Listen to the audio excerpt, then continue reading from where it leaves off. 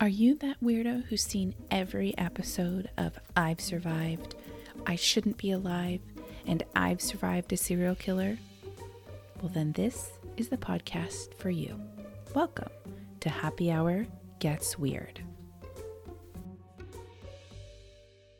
Let's see here. Hold on, Do you remember your name? I do remember my name today. It's a good day. Well, look at you. Aren't you so clever? I am. I'm a genius. Someone's a show off, but that's fine. I've been taking lion's mane. Ooh. It's been repairing my brain cells. Anywho. Okay. Welcome back. If you're not new here, I'm Cassie. And I'm Tiffany. And this is Happy Hour Gets Weird. Ta-da!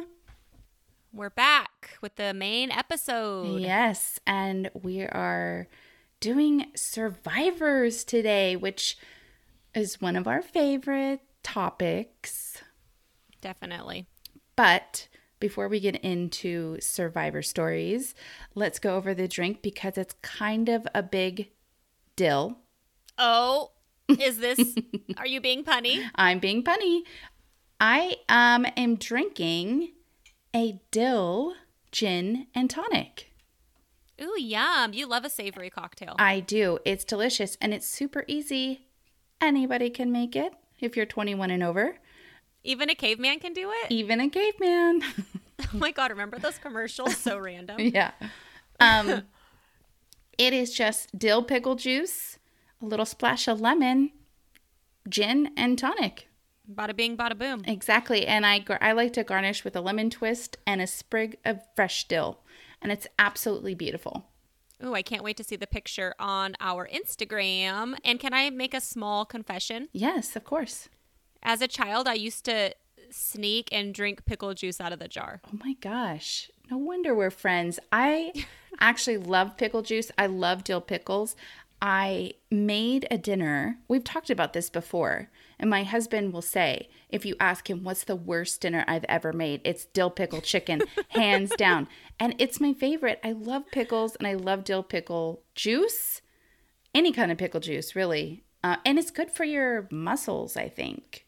I just think I must have been deficient in like 19 vitamins to crave pickle juice, but it's fine. I think you're probably right because they do give pickle juice shots to extreme athletes or long distance runners. It's supposed to like replenish the iron in your muscles or something. I don't know. It's amazing. And I was both as a child, so that makes sense. Well, yeah, that's your body just knows what you need. So like Tiffany said, pictures and recipe is on Instagram per usual. And without further ado, let's just get into it. Are you going first or am I going first? I will go first. Okay. I was trying to decide if I wanted to set down my cup at the same time or separately from me talking. That was the delay there. Okay, and you told me a little bit about this story, and I just want to issue a quick trigger warning for violence and essay. Thank you. Yeah, I didn't intend on doing such a disturbing story initially when I was researching, and I will say I did have nightmares after my first day of research. Oh, yikes. So thank you for the trigger warning. Okay, so my sources are northjersey.com. We'll have this link in our show notes. Mm-hmm. They did an incredible in-depth report on the story that I'm covering today. They have videos, they have a huge article, multiple articles. So if you want more information, I highly recommend you checking them out. There's more information there than I could cover in our time constraints, and they did a fantastic job.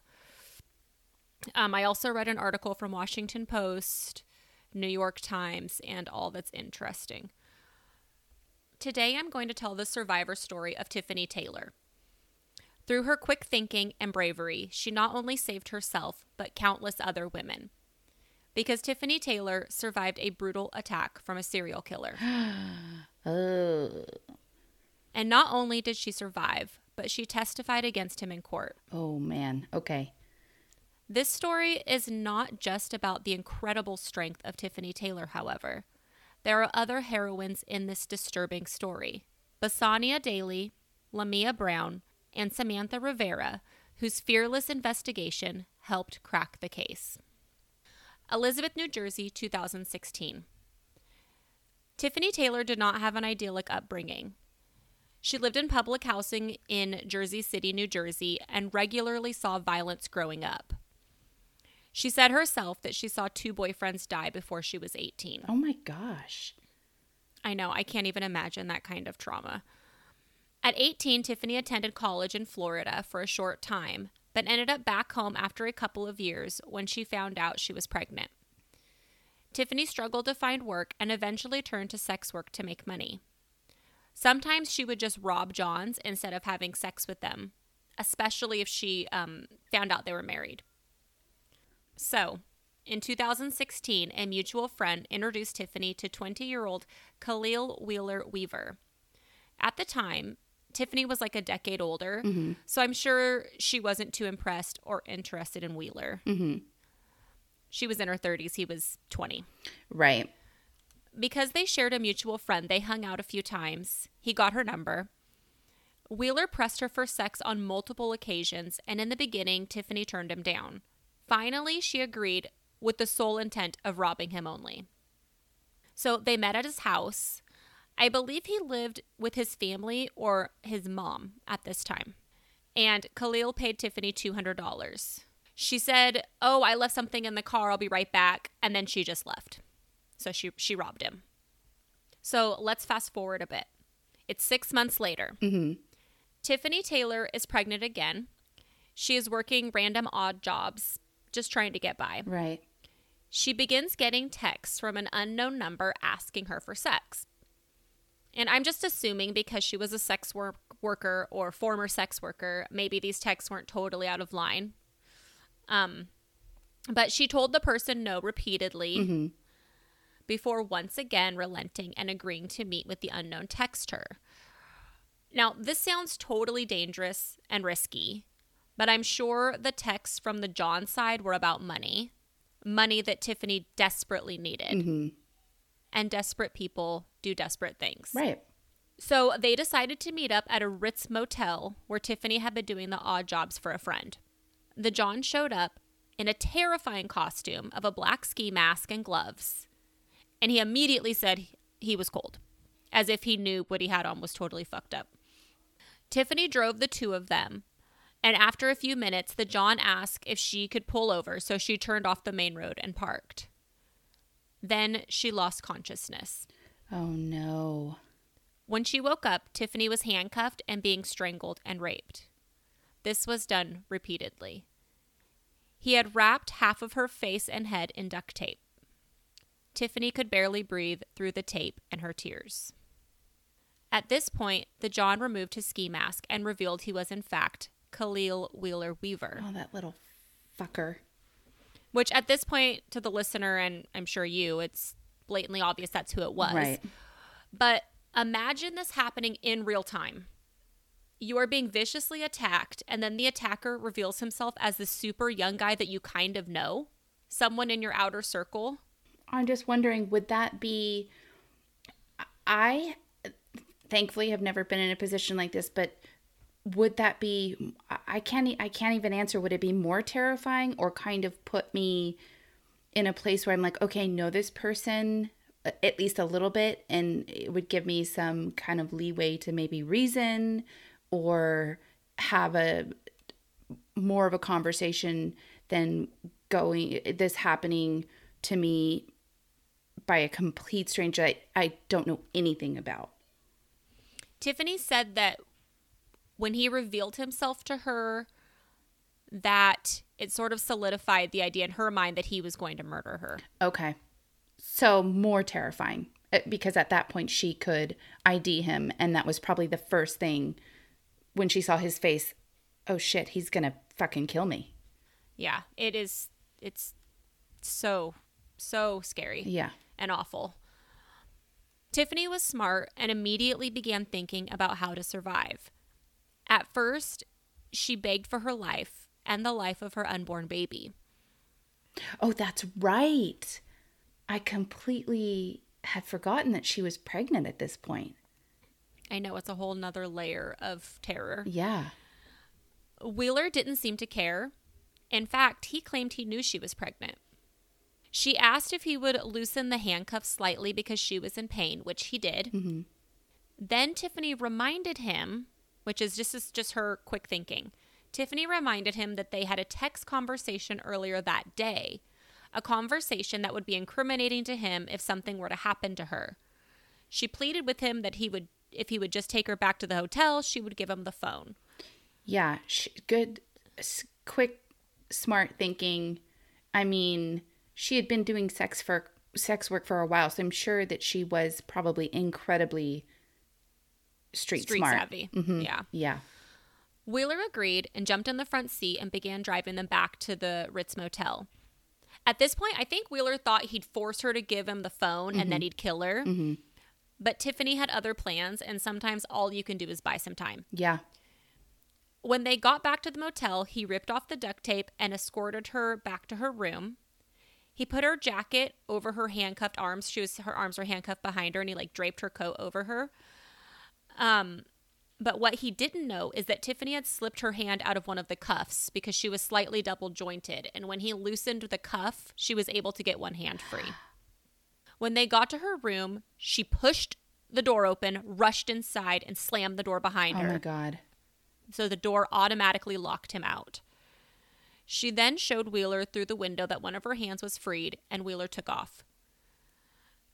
Tiffany Taylor then called the police.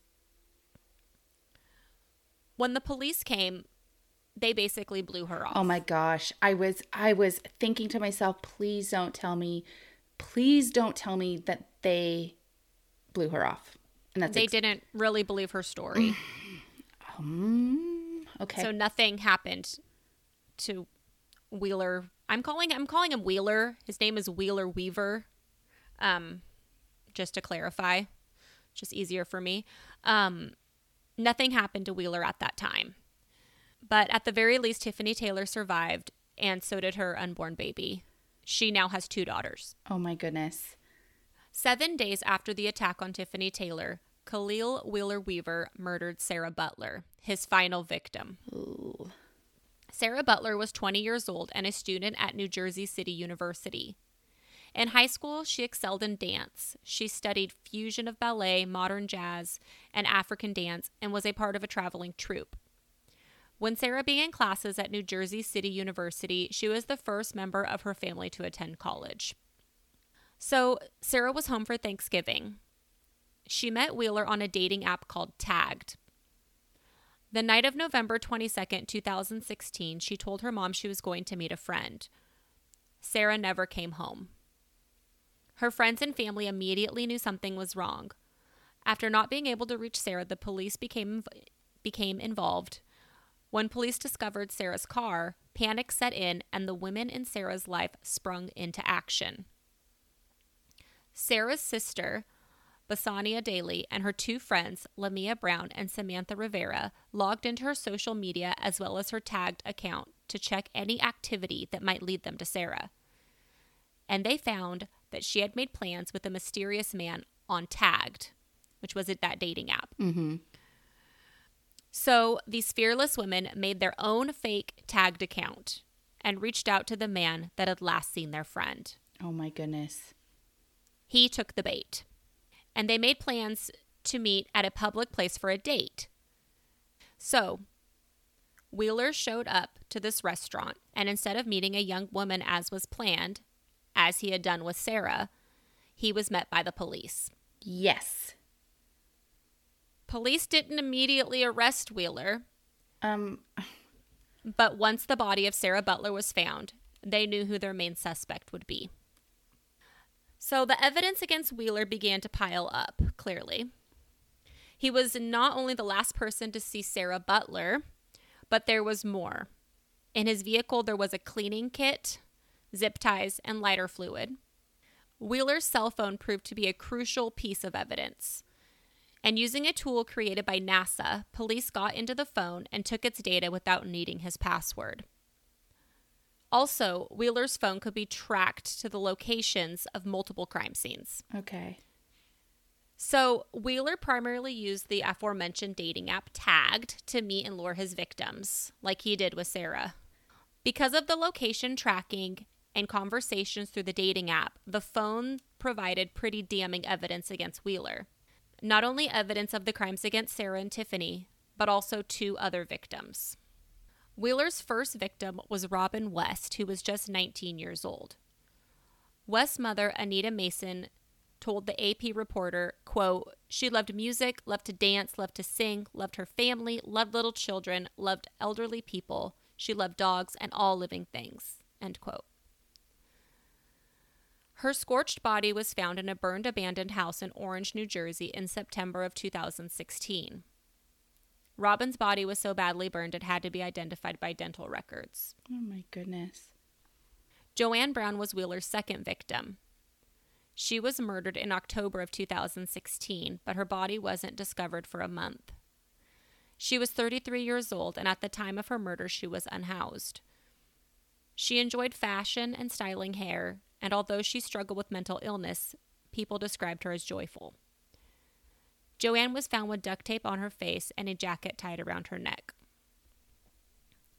Wheeler then attacked Tiffany Taylor, who survived, and his final attack was, as I said before, on Sarah Butler. All of this violence happened over 84 days. Oh my goodness. Which seems almost impossible. It does seem impossible, and it also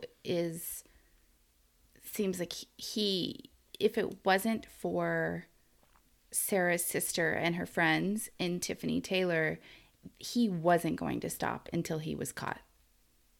No, I don't think he had any intention of stopping at all. So the police had him in custody and, have all this evidence, which, like I said, it seems like there's so much evidence. When you use your phone to speak to people and they all keep being viciously murdered, it seems blatantly obvious that you're involved, right? Right. And they can track you going to the dump locations yes. And the date locations and the dating site. Yes. So let's get into the little bit of information I found on Khalil Wheeler Weaver. Okay. There wasn't a ton out there, but this is all relatively new. Wheeler was described as quiet and nerdy. He didn't date much and had a handful of close friends. He grew up in a middle-class home. His stepfather was a police detective. His uncle was a retired detective as well. His friends considered him funny. He is a pretty good-looking, clean-cut guy. He drove a BMW. And let's not forget that he was only 20 years old at the time of these crimes. That, to me, is so insane that he's so young. So young. Yeah. There isn't a ton about him known, like I said, but so far there seems to be nothing about Wheeler that would lead anyone to suspect him of heinous crimes like these. Right. It sounds like one of those enigmas that by outwardly appearances, he seems like a good catch, handsome. Maybe later on something will come out. I guess we'll just see. Yeah. But I'm sure they've done psych evals out, that aren't released because HIPAA, obviously. Yeah. And I also, reading about these stories, researching all of this, I would not be surprised if he has done other things that we just don't know about, because it seems like typically when somebody is a perpetrator of these types of violent crimes, there's typically a lead up, a ramping up and a cooling off period. And then like with these crimes, seems to be no escalation or cool down period at all. It's unusual that you would just kind of go into these types of crimes out of nowhere, is what I'm saying. I can't really put it into words, but it just seems, I wouldn't be surprised if he has sexually assaulted or abused people in the past, and it's just, we don't know about it. So 3 years of gathering evidence, putting together a case, and finally came the trial. And here I will mention that at the time of his trial and his sentencing, Wheeler maintained his innocence. Okay. Even though, as I've said multiple times. There seemed to be a lot of evidence against him. Now, can I ask you a quick question? I'm sorry to interrupt. Did they, at this time leading up to the trial, had they connected the case of Tiffany Taylor and Sarah, or were they just going to trial for Sarah's and the other two women? I believe once he was arrested, Tiffany saw the arrest and came forward. Oh, okay. On her own, as I believe what happened there, but they had linked the other cases together. As I said in my opening, Tiffany Taylor testified against Wheeler in court. Okay. For a full day. Oh my goodness. Which is, it's just amazing that she could even do that. She explained her terrifying assault. She told the whole story. And her testimony was crucial to linking all the crimes together in court. Tiffany Taylor was the nail in Khalil Wheeler's coffin. For sure, 100%. Yeah, good. They said that they believed that without her testimony, they would have had enough evidence, but I think that Tiffany Taylor really made this an airtight case. Yeah, well, a witness, a survivor. A surviving witness, and his attack was on her was very similar to the way other women were found murdered. Khalil Wheeler Weaver was found guilty on 3 counts of murder, as well as the kidnapping, sexual assault, and attempted murder of Tiffany Taylor. He was sentenced to 160 years in prison. Oh my goodness. Yes. Khalil Wheeler hunted, raped, and murdered women who were in marginalized communities, sex workers, unhoused women, people who were on the outside of society, aside from Sarah Butler. He did that on purpose because he thought he could get away with it. And you know what? As fucked up as it is, he might have without the bravery and investigative prowess of the 3 women who literally handed him over to the police. Yeah. Our society needs to do better. Yeah, absolutely. All people deserve to be safe. All people deserve protection from violence. If you don't think cases like this matter, don't listen to our show. No. Period. And we've talked about this before, how difficult it is for sex workers and people in the sex work industry to report crimes like this because they're not taken seriously. That's why they're the highest percentage of people who get victimized. Absolutely. Because they're deemed by law enforcement and by the public, the general public, not worthy. Or in some way they deserved it because of their lifestyle, which is absolutely not true. Yeah, you're exactly right. I hope that time brings peace to the family members affected here and that Tiffany Taylor is doing as well as she can out there. She may not feel like it, but she is not only a survivor, but also a hero. Absolutely. Absolutely. What an amazing survivor story. And a heroine story. Yeah, there were several heroines in that story. And that was one thing that the North Jersey article that I mentioned at the top, they really let it be known that women solved this case. Not the police, not anybody else. It was just civilian women are the reason why this case was solved. And I totally agree with what you said, that I don't think he had no intention of stopping until he was caught. No. And the fact that he tried to murder, and he murdered 3 women and tried to murder 4 women in 84 days. That's lunacy. He was an absolute wolf in sheep's clothing. And those fuckers are scary. It was a very scary story. Yeah. Good riddance. Goodbye. Do not enjoy your 160 years. Oh my gosh, I have full body goosebumps. That was insane. Thank you for telling that story. Survivor stories are so inspiring. All right, are you ready for mine? All right, so I don't have a lot of sources for this. I actually couldn't find more than one source. But it was a pretty good source. We all know the show I Survived, and this is from season 3, episode 2, and it is the survival story of Earlene. and they don't give a last name. So unfortunately, I don't know Earlene's last name. But this happened in January 2009. Earlene was a new night receptionist for a hotel in Columbus, Mississippi. As she started her shift on this particular night, she noticed there was a man sitting at the computer in the lobby. Earlene immediately picked up weird vibes coming from the guy, but being polite and professional, she quickly pushed it out of her mind and went about her night. The manager, who was at the end of her shift, met Earlene at the beginning of her shift, so they kind of crossed paths. You know how you do, kind of give the rundown at the end of the day when you're on your way out, telling the person coming in what's going on. The manager warned her the man had been loitering all day. So he wasn't staying there? Well, he'd been loitering hotel? in the lobby all day. He'd been pretty much in the lobby at the computer all day. Oh, okay. Which, I'm glad you brought that up, because if you think about it, at a hotel, that's not unusual. He's from out of town. Maybe he's there on business. Maybe he doesn't have anything until the next day. He's bored. It doesn't want to be in his room. Maybe he has other guests in the room that are like, taking up the space, whatever. I've worked at a hotel before, and I have to say this seems really fucking weird, but I guess if you're doing work all day on a computer, that's fine. For me and also for Earlene, it was bizarre.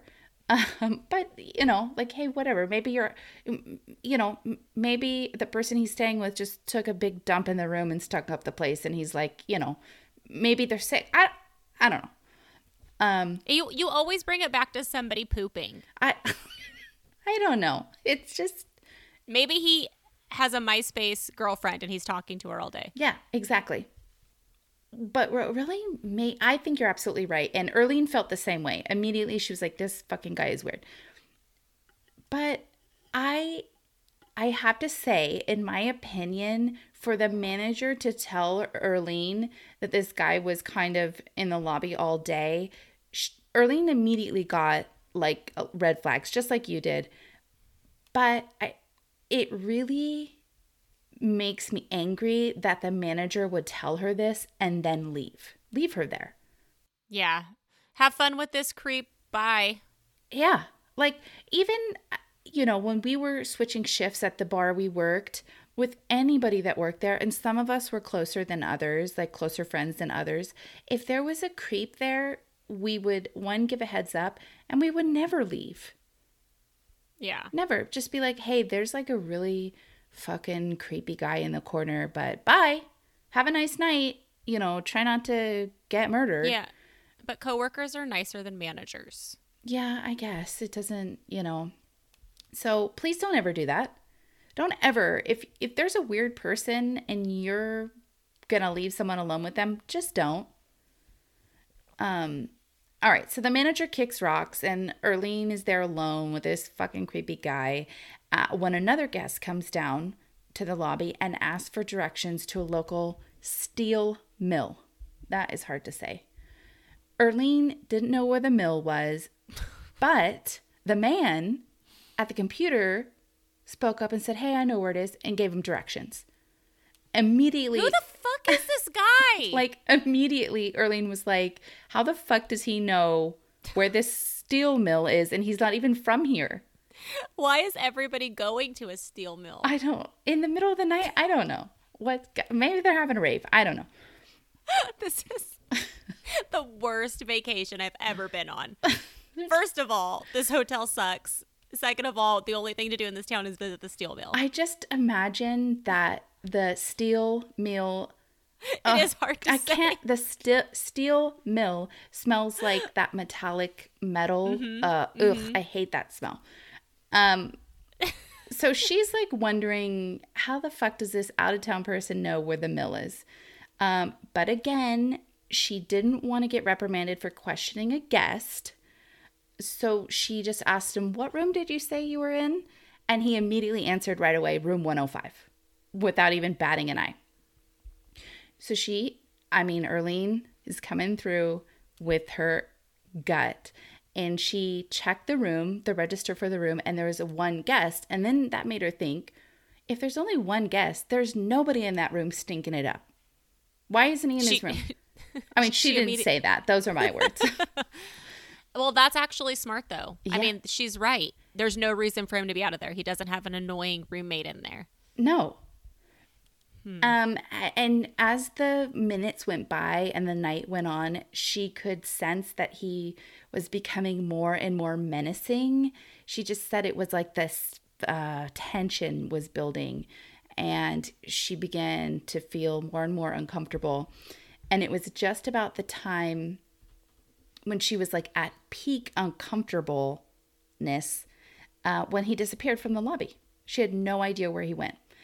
And until she started to hear some noises from the kitchen that was connected to the lobby. And at this point, she's like, something is not right. It feels off. And she heads over to the door between the two spaces with the intention to lock him out of the lobby, to physically bar him from coming to back into the lobby.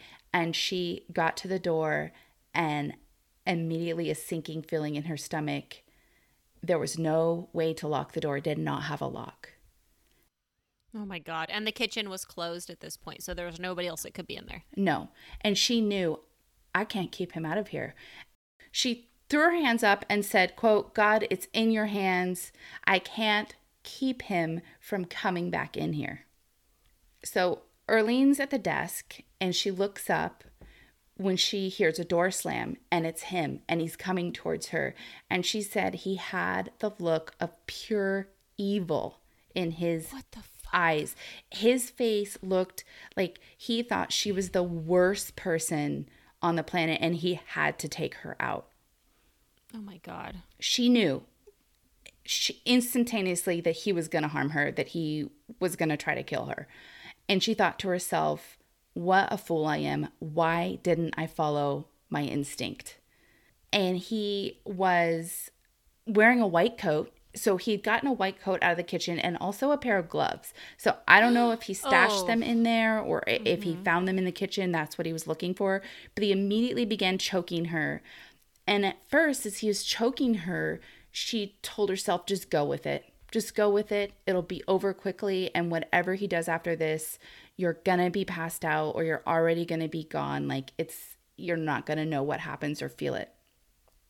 And she lost consciousness.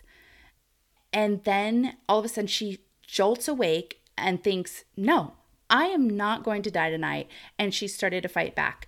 And she was, her arms were flailing and she was reaching for anything she could get her hands on. And she landed on the desk phone and she grabbed the desk phone and she swung for the fences and she connected right with his forehead as hard as she could.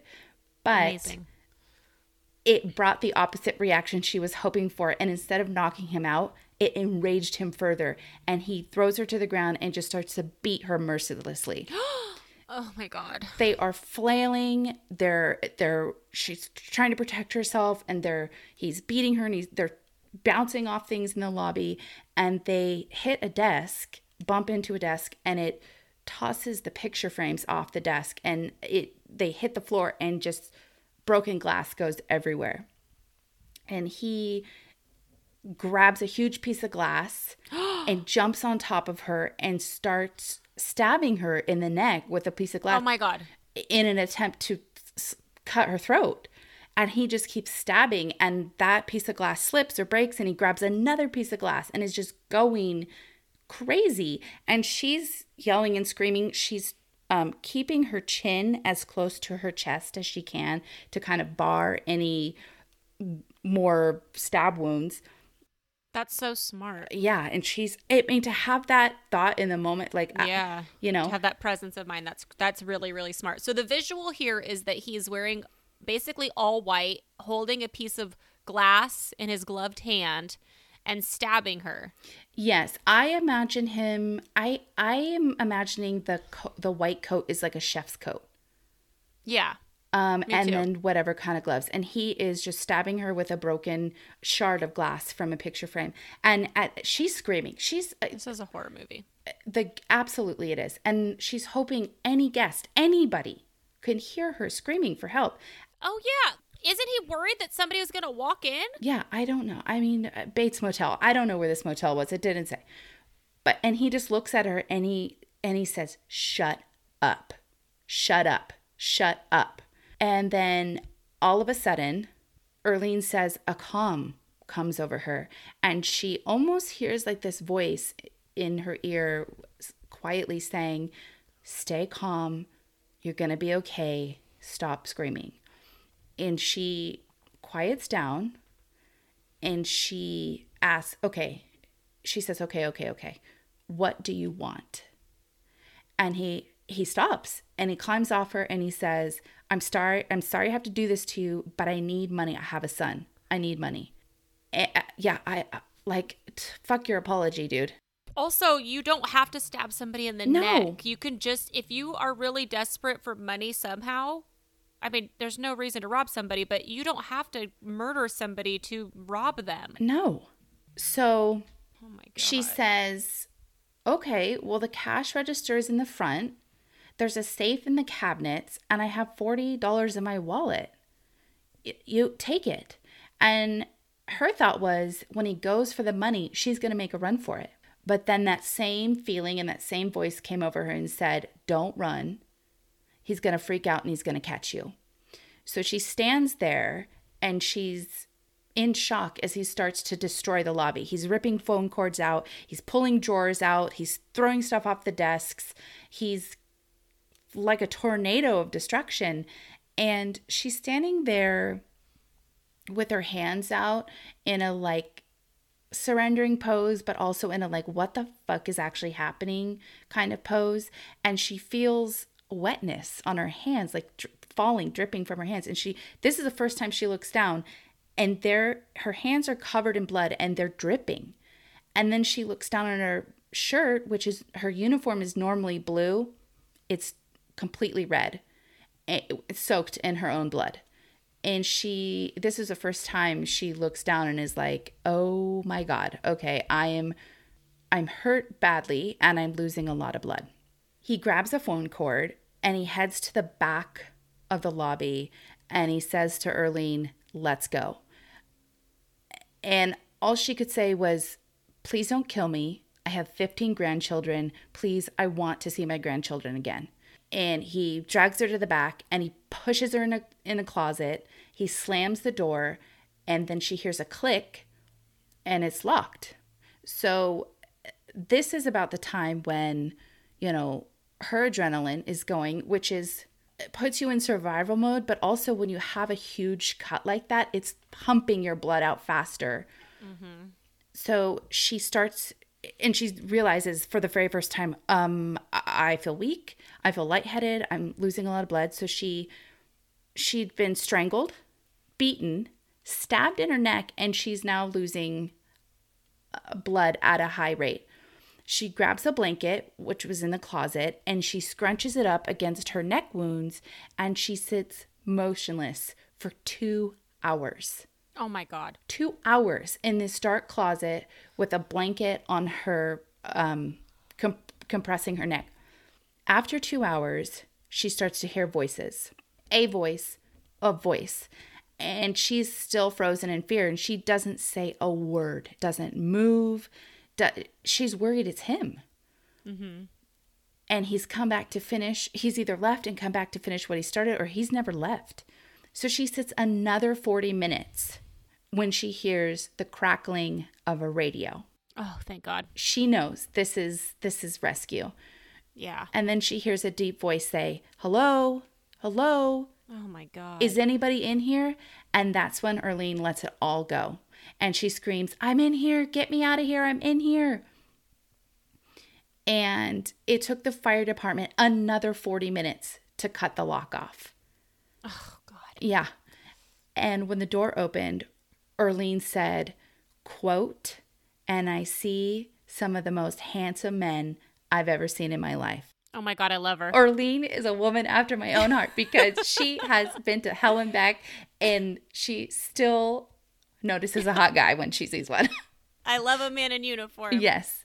I love it. Oh my God. Yes. They scoop her up, they put her on a stretcher. She was so terrified that she was even afraid that he was going to jump out from the crowd and somehow get to her on the stretcher with all these people around and attack her and finish it. She was so traumatized. I mean, you think anything can happen to you after this happens. Yeah.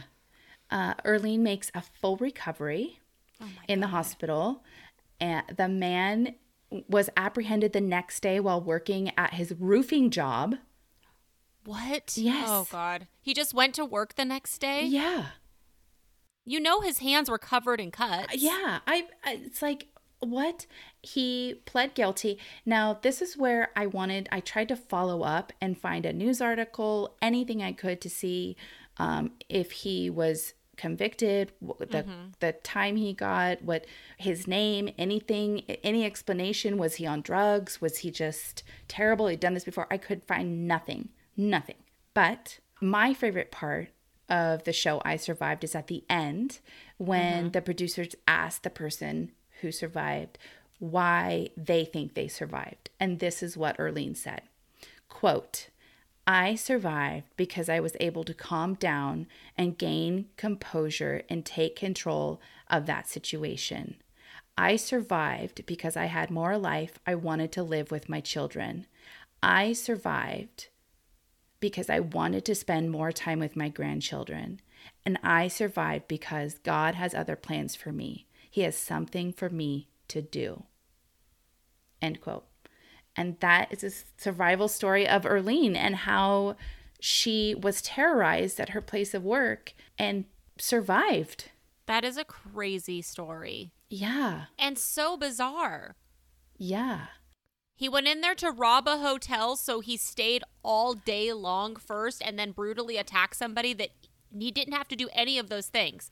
He didn't have to be there all day. He didn't have to attack anybody. He could have just walked in with a gun when it was just her, because she was the night audit, right? It was the nighttime front desk. Mm-hmm. He could have just walked in with a gun that didn't even have to be loaded and robbed her in probably 10 minutes. None of this is this is like a very, it's just weird. It is so weird. I'm so happy she's okay. Thank God she's okay, but none of his story makes any sense. I wouldn't be, maybe he was on like something. I don't know. I so badly wanted to follow up and find out. And I just want to say how lucky Earlene's kids and her grandkids are that she is their mom and their grandmother, because she just seemed like a really cool lady and to be able to stay calm and to have so much love for your family that would drive you to come out of being passed out from being strangled because the strength of your love for your family. The only thing I could think, and I thought about it and I was like, why Earlene? Why that time? Why was he there all day? I thought the same thing. Maybe there's too much foot traffic during the day, and he was waiting to see the next shift. And maybe he sensed that Earlene was new, because she was new. And you can tell when someone's new, and maybe she seemed kind of unsure of procedures, or maybe she's not. In no way is this Earlene's fault. This is totally this like fucking he was psycho's casing the fault. joint. Yes, and he just thought, okay, it's night. She doesn't want to question me, because maybe the manager questioned him. But then again, look, it's not the manager's fault. But why would the manager allow someone to sit there all day when he wasn't a guest? Maybe he did buy a room with this intention. I don't know. But there's a lot of unknowns, but it's still a great story, and I love Arlene. Me too. Earlene. It's like Earlene. Can she be my extra grandma? Or my mom? Can she be my mom, my extra mom, my bonus mom, or my bonus grandma? So I just thought that it was a good survival story to end on, It was great. Great job telling it too. I felt like I was there. And that is horror movie. Yeah. That is horror movie visuals. Yeah, and what the fuck kind of deserted hotel is this? I don't know. I don't know. I worked at a small boutique hotel for a short amount of time. I never worked at night, though. I only worked during the day. There was just one, but usually the night person I feel like was alone. Yes. So and that's very scary and very unsettling. You know, if anybody to be working, even you think gas stations, you know, hotels. I closed bartending by myself all the time. Oh my God, what an idiot. So did I. I didn't even think about myself. It was not safe. I was up by myself and literally locking the building at night and walking to my car by myself all the time. Taking the trash out. Yeah. It was walking to our car, yeah. like all kind. I just thought about that. I didn't even think about myself that I'd worked into the wee hours of the morning by myself. Yeah, not safe. No. Oh my gosh, yeah, and that. I mean, Cassie's just having a major. I am like having like a fucking epiphany right now. Like, holy shit. Well, that was a while ago. We were younger, and we thought we were invincible back then. Now we're older and wiser. And our old bones don't run as fast as they used to. My old vocal cords don't scream as loud as they do. You know, I always have those, speaking of your nightmare, I always have those dreams where I can't scream. You know, where you're being attacked and you can't. And I also have, I haven't had them in years, but I used to have dreams where there was like an evil entity in the house and I couldn't say the words like, get out of this house, you're not welcome, like I rebuke you. Like I couldn't say those words, and that's really scary to me. So if you're a dream psychologist, please diagnose Cassie. Thank you. And thank you for listening. Yes, thank you so much for listening. And before we leave, I just want to mention February is Black History Month, and this is a good reminder for not only the month of February, Black History Month, but all of the time that we should be working towards inclusivity and diversity and making a world that isn't centering whiteness or the white experience. It is so important to believe Black people's experiences and do our best to unpack and unlearn all of the, you know, white supremacy that just comes with our society. So happy Black History Month. And if you haven't this month, follow a Black creator or on TikTok or social media, or read some educational books. I'm not going to give you that information. You can Google it. You can find that. And I think it's important for us to center Black voices and amplify the Black experience in the United States, in America. So we just want to say that before we signed off for this episode. So well said, as always. Oh, well, thank you. I'm not perfect. You know, I also make mistakes, but just it needed to be said. And we wanted to say it's important that we say that. So on that note, don't forget to love yourself. Lock your doors. And light some incense. Cheers to that. Cheers to that.